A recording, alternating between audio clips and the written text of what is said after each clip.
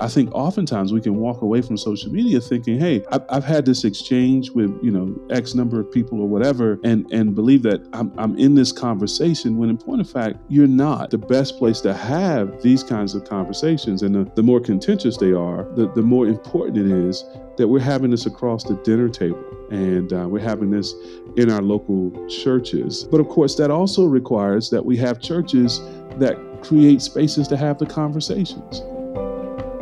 Welcome to the Crossway Podcast, a show where we sit down with authors each week for thoughtful interviews about the Bible, theology, church history, and the Christian life.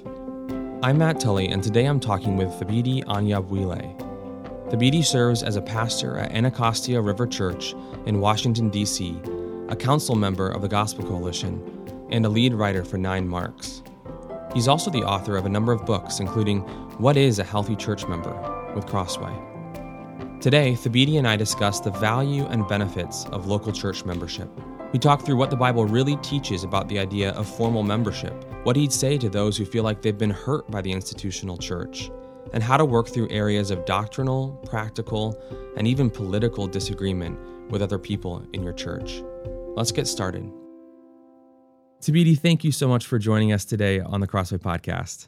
It's a joy to be with you, brother. Thank you for having me. So can you briefly share your own story?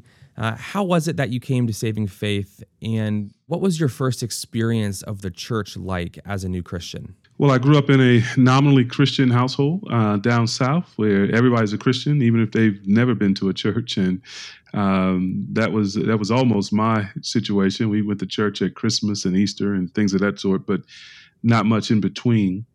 I think that the most lasting impression of the church in those years for me was the fact that when my older brothers got into trouble from time to time, they would go to church and kind of get themselves together, so to speak. So church was a little bit like rehab. It's where you went when the trouble was really bad.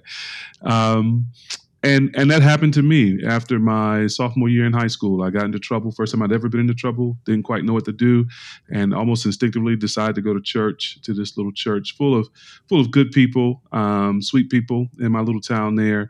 But the church itself wasn't particularly clear on the gospel. And so I attended there for a couple of months and went off to college, and at college converted to Islam and became a fairly zealous Muslim for a number of years. Until my wife and I miscarried. And in the aftermath of that miscarriage, I was in something of a depression at home and turned on television to watch some rap videos. And this television preacher came on, and he was preaching verse by verse through 2 Timothy at the time. And it was like someone had rewritten the Bible. God started drawing me by his word. Long story short, we found out where his church was, visited that church, and that Sunday morning, he preached an exposition of Exodus 32, and in God's kindness, my wife and I both were converted under the preaching of the gospel.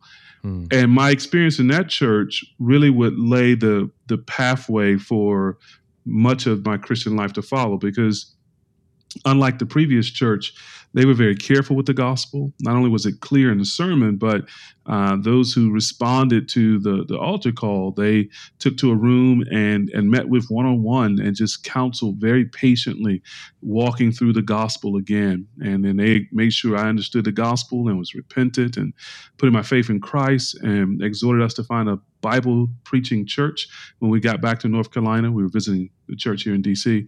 So when we got back to North Carolina, that's what we did. And my impressions of the church at that point was that it was absolutely vital to my spiritual life, thanks to the counsel of that church where we were converted.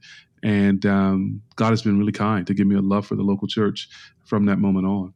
What would you say to maybe the Christian, someone who grew up in the church, grew up in maybe it was an okay church, maybe it wasn't a very healthy church, and they maybe just feel a little bit burnt out on the church? They feel like, I don't really know why I need this group of people that often feels dysfunctional, and they're often sitting against each other. It kind of feels unnecessary and even maybe holding me back in my walk. Isn't it enough to come to Scripture and to God in prayer and to have good friends, but not really be part of a church? What would you say to that person? Oh, man, I think first I just want to commiserate with him a little bit. I mean, I think most of us have been there and had some experience like that. We've certainly had dry seasons in our spiritual lives, and sometimes that's been connected to the people of God, at least in our perception of things. And so, I just want to commiserate. Been there. Feel like I've had that experience. Even as a pastor, I'm not immune to that as a pastor, and so I want to be empathetic. But then I'd want to say a couple of other things. Number one, I'd want to give a direct answer to the question of, can I just go about the Christian life without the church? Well, not if you want to be a biblical Christian. The only plan that God has, plan A, for our discipleship and for our growth in Christ, according to Ephesians 4, for example, in 1 Corinthians 12, is the local church. And God doesn't have a plan B. So we are members of Christ's body. That spiritual union with him is meant to be reflected physically and practically in our uniting together with other believers. And again, according to Ephesians 4, that's how God's grace sort of flows to us through the exercise of the various gifts in the body. We receive grace and are built up and are strengthened and are also sanctified. So the other thing I would want to say is the ways in which other Christians may hold you back or discourage you or anger you are actually God's hands sanctifying you. And you can be sure, and I can be sure, that we're posing those same problems for other Christians too, right? So it's meeting each other in our rough spots that we sometimes sand off the rough spots and become more polished and smooth and complete and Christ-like as Christians. And God doesn't have any other plan for that than the local church. And then finally, what I would say is that we are kidding ourselves if we think being out in the world apart from God's people is somehow better or safer than being inside of God's people where we experience these difficulties. I mean, the great difference is, I think, if you're in a church that's, clear about the gospel and serious about growth and sanctification, is that everybody in that church knows that they're imperfect and are cooperating together to grow in Christ. And again, if it's a godly church, they're honest about that. But in the world, you don't find that kind of honesty. You don't find the same resources in the gospel for healing and reconciliation and truth telling and growth. And so I think it's a pretty serious mistake to think that, okay, things are bad here inside the church. Let me go outside the church where things are better. Well, they're not better outside the church. And I think many a Christian have pierced themselves with a lot of pain, coming to discover that slowly through the allurement of the world. Yeah, our culture today is pretty skeptical of authority, and I could imagine someone listening to us right now who's maybe had the experience of being hurt by the church, and not just the church broadly, other individual Christians, but by leaders in the church. And perhaps leaders have used God's word even to justify their actions or to justify the pain they've caused people. What word of encouragement would you offer to that person who maybe feels afraid of the idea of committing him or herself to a church and submitting themselves under the authority of leaders there? Yeah, what a great question. And it's another situation where I think we first just want to lament, right? Because those things are not meant to be. They oughtn't be. They are a consequence of the fall and of sin, which is in the world and in church members and in church leaders. And authority, which is meant to be married to love, is in fact often wielded in selfish, abusive, devastating kinds of ways. And so I think the first thing I would want to say is I'm sorry about that. I well recognize that that's a reality and experience for a lot of Christians. But then I would want to encourage the person, perhaps in a couple of ways. One is I want to encourage the person to speak more specifically about the source of their hurt. Because when we say, the church has hurt me, well, we're generalizing and universalizing in a way that's likely not true. Actually, it's probably a particular Christian or a couple of Christians or a particular leader or a couple of leaders that have hurt us. And I think part of the path back to healing is not only declaring the hurt, but also really assigning the sort of culpability and responsibility more specifically. And what that I think helps us to do is to recognize that no, not everybody who names the name of Christ is against me or attempting to hurt me. In fact, that would not be true of 99.99% of the church world. And that realizing that opens us up a little bit to the possibility that maybe what I need to do is find a different church, not be under that leadership, or find different Christian friends. And that requires hope, which I want to encourage. And that's a hope that we want to express not primarily in other Christians, but in Christ himself, right? And believing that Christ has kept his promise not to leave us nor forsake us, and believing that he's building his church, and believing that he is working in his church by his Spirit, and by degree, by small step, through faith in Christ, expressing that faith by attempting to love and be loved by another set of Christians. And that's a real that has real promise and real hope. It doesn't feel like it in the midst of our pain. And if we magnify our pain rather than grace, then it will be very difficult to think that that's possible or should be risked. But it is the kind of risk that opens us up to growth and flourishing. And the avoidance of this particular risk actually has a way of constricting our hearts, constricting our relationships, and suffocating us. And I think I'd want to, if it were a person in my church, I'd want to take a long time just walking through those things, helping them to see that in some measure. But Christ is in his church and he's at work, and we can trust him. And trusting him does not lead to disappointment, even if it leads us through suffering and pain. So as a pastor, as you think about membership in your church, how important is it for members in the church to have agreement and maybe even uniformity on different issues? So whether those might be theological doctrines that the church would espouse together, or even political leanings or views on different social issues, what level of agreement on different types of issues are required for maintaining a healthy, unified church body?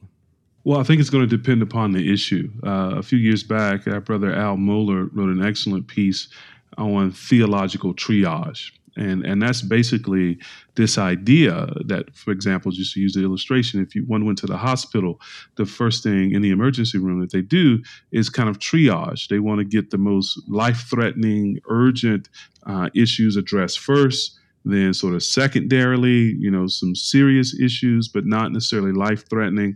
And then finally, the little boy's got a boo-boo on his knee, the non-serious, non-life-threatening.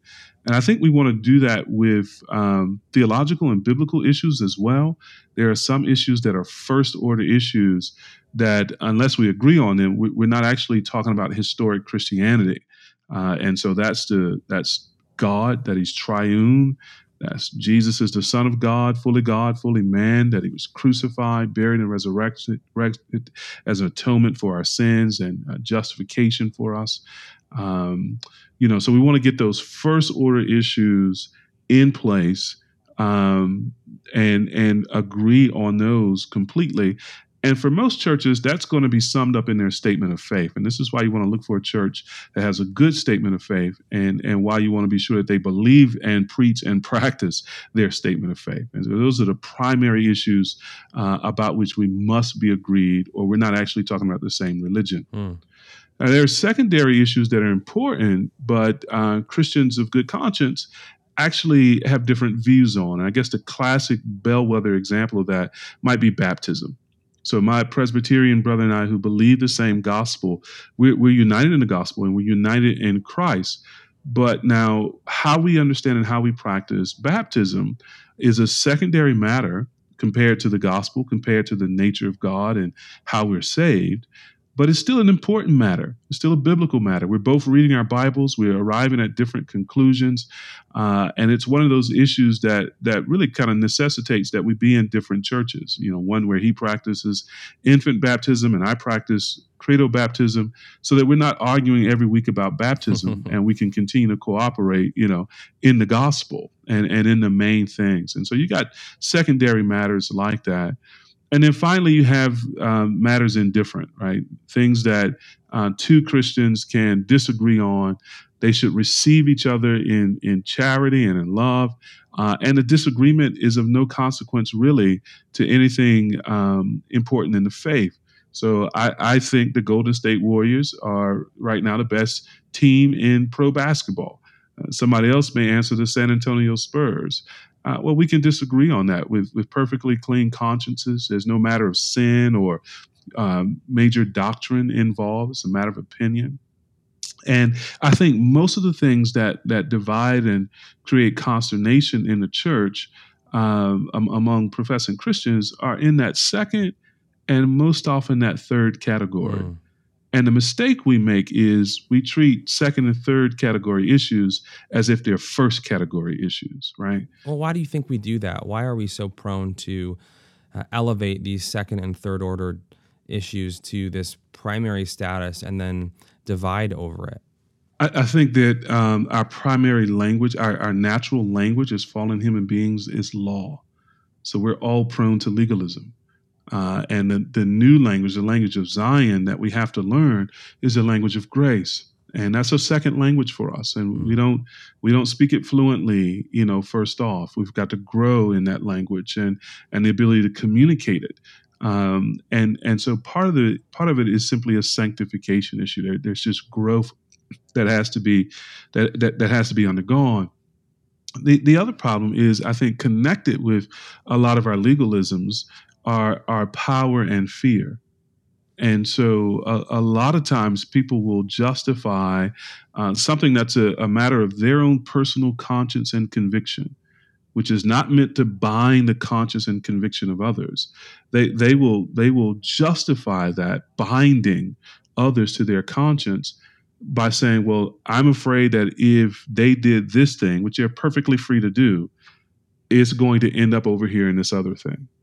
And so it's a kind of fear-based, fear-motivated response to Christian freedom. Or you got other folks who just, they like control, and they think of unity in the church primarily in terms of uniformity, of conforming to, again, their sense of how things ought to be in those secondary and more to the point tertiary issues, and so. They're misunderstanding what unity looks like in the body of Christ, and they're misapplying authority or power in order to coerce others. And sometimes that's unintentional, sometimes that's quite intentional. But in either case, I think it's unbiblical according to Romans 14 and 15. We ought to be more careful to preserve freedom, even as we are careful to use our freedom or not to use our freedom to cause others injury.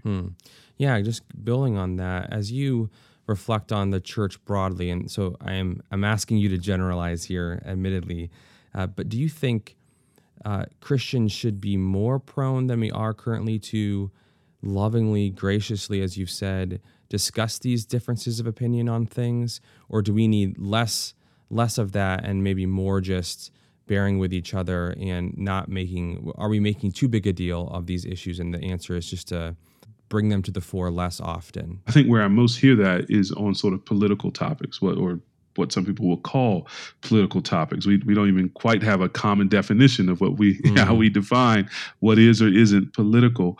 And from my perspective, I think what's happened as the sort of prevailing philosophy has been, let's talk less about such things and not really risk any division. I think that's well intended. But I think the consequence of that has been a certain de-skilling of the church. So we have not, as a consequence of that, grown in our ability to understand and handle and practice Christian freedom, for example. And the iron sharpening benefit that comes from loving, gracious conversation about places where we differ that iron sharpening sort of prospect or grace has also been lost in many quarters. And so what happens is when sort of major things flare up in the culture and the life of the church, we find ourselves unable to talk about these things, lacking an ability, even when we want to. And I think that's actually had its own set of consequences for the church. So I'm kind of a fan of, and people here at the church will hear me say this sometimes, is I want us to be the congregation that can have the conversation. Mm. And when I say that, I'm not committing us to a particular outcome in the conversation when we're in those sort of third order issues in particular. Um, what I'm trying to commit us to is precisely what you spoke to a moment ago: a certain kind of spirit and disposition of generosity and kindness and patience and listening, in order to understand and to communicate and to grow. That process and that ability to communicate, I think, is pretty foundational to a deep unity rather than just a uniformity. Yeah, and it strikes me that maybe part of the problem that we've been facing when it comes to discussing these difficult issues has been that so much of it happens online. We think of this Mm, online social media sphere as the primary locus of the conversation, and when you think about actually discussing these things with a real person, that's often almost an afterthought. And, we've ripped these conversations out of the context of true in-person, face-to-face Christian community. Do you feel like that is part of the issue, and how can the local church serve as that place of uh, working on these things together and seeking more, not necessarily uniformity, but true gospel unity? Yes, I do think that's part of the issue. It's funny. Social media is ironically named, right? Mm. Because it often isn't very social. And even when you are having quote unquote conversations with people on social media, it's disembodied. It sort of absents you from your local context. And I think oftentimes we can walk away from social media thinking, hey, I've had this exchange with X number of people or whatever, and believe that I'm in this conversation. When in point of fact, you're not with anybody of consequence in your local life, right? And that's a problem. That's a significant problem. And so I think that the best place to have these kinds of conversations, and the more contentious they are, or potentially contentious they are, the more important it is that we're having this across the dinner table, and we're having this in our local churches, and with people we actually know and who know us and who can listen to us in context of that knowledge. Mm. And that's just really important. But of course, that also requires that we have churches that create spaces to have the conversations. And I think a lot of people are driven to social media in part, and I don't know how vicious a sort of cycle this is, but I got to think that some people are driven to social media in part because they're not finding these conversations locally, right? And they are meeting with um, anything ranging from indifference to hostility in their local gatherings. If the gathering has been prizing a certain kind of uniformity and a certain kind of quietude about these things in the name of unity. And so people are casting about looking for that kind of conversation. And so it's sad when the substitute becomes social media, because social media is often a lousy Hmm. context for doing this very personal discovery and work. Yeah, and I can imagine a lot of pastors who desire to help foster some of these conversations, but I could see there being a significant element of fear. Just if I open this door and provide some kind of venue for in-person conversation, where might that lead? What might happen? People might get angry. What encouragement or advice would you offer to pastors who want to cultivate, again, even more broadly, just a community that is willing to engage each other on hard issues, but with love and with grace and with the gospel binding them together? Number one, make it a matter of prayer. Pray about it in the public services. Pray about it in your private prayer life. Talk to God before you talk to man, right? And number two, teach and equip the congregation with resources that help them to have the conversation. I mean, just for example, I love the resources of Peacemaker Ministries and Ken Sandy's book, The Peacemaker. Wonderful resources for thinking through conflict and how to resolve it biblically, and teach from the scriptures. Philippians, Paul says, help Eodian and Syntyche to agree together. Take those kinds of texts. Talk about Paul and Barnabas having a sharp split. Make it normal in people's expectation of the Christian life that there's going to be conflict, even with brothers and sisters, so they're not surprised when there's disagreement or conflict. Right? We're not plastic people. And so we just need to give people a sense of the real life of things. And when you've done that teaching and hopefully modeled that yourself as a pastor, have courage. Set up the conversations. You're leading the people. This is not going to be a train that just runs away from you. With your other elders and leaders, pray and think carefully about, well, how might we structure a panel discussion on a night where we normally have Bible study or a special event or something. And in that panel, what questions are we going to ask? Who are we going to tap to be a part of that from our congregation, who we can trust in front of the whole congregation to be edifying and spiritually minded? These are things that can be done. And I trust most pastors are able to do. Just requires a little forethought. And with all things, lead with teaching. So I've noticed on Twitter you occasionally post pictures of gatherings that looks like dinner with guys in your church.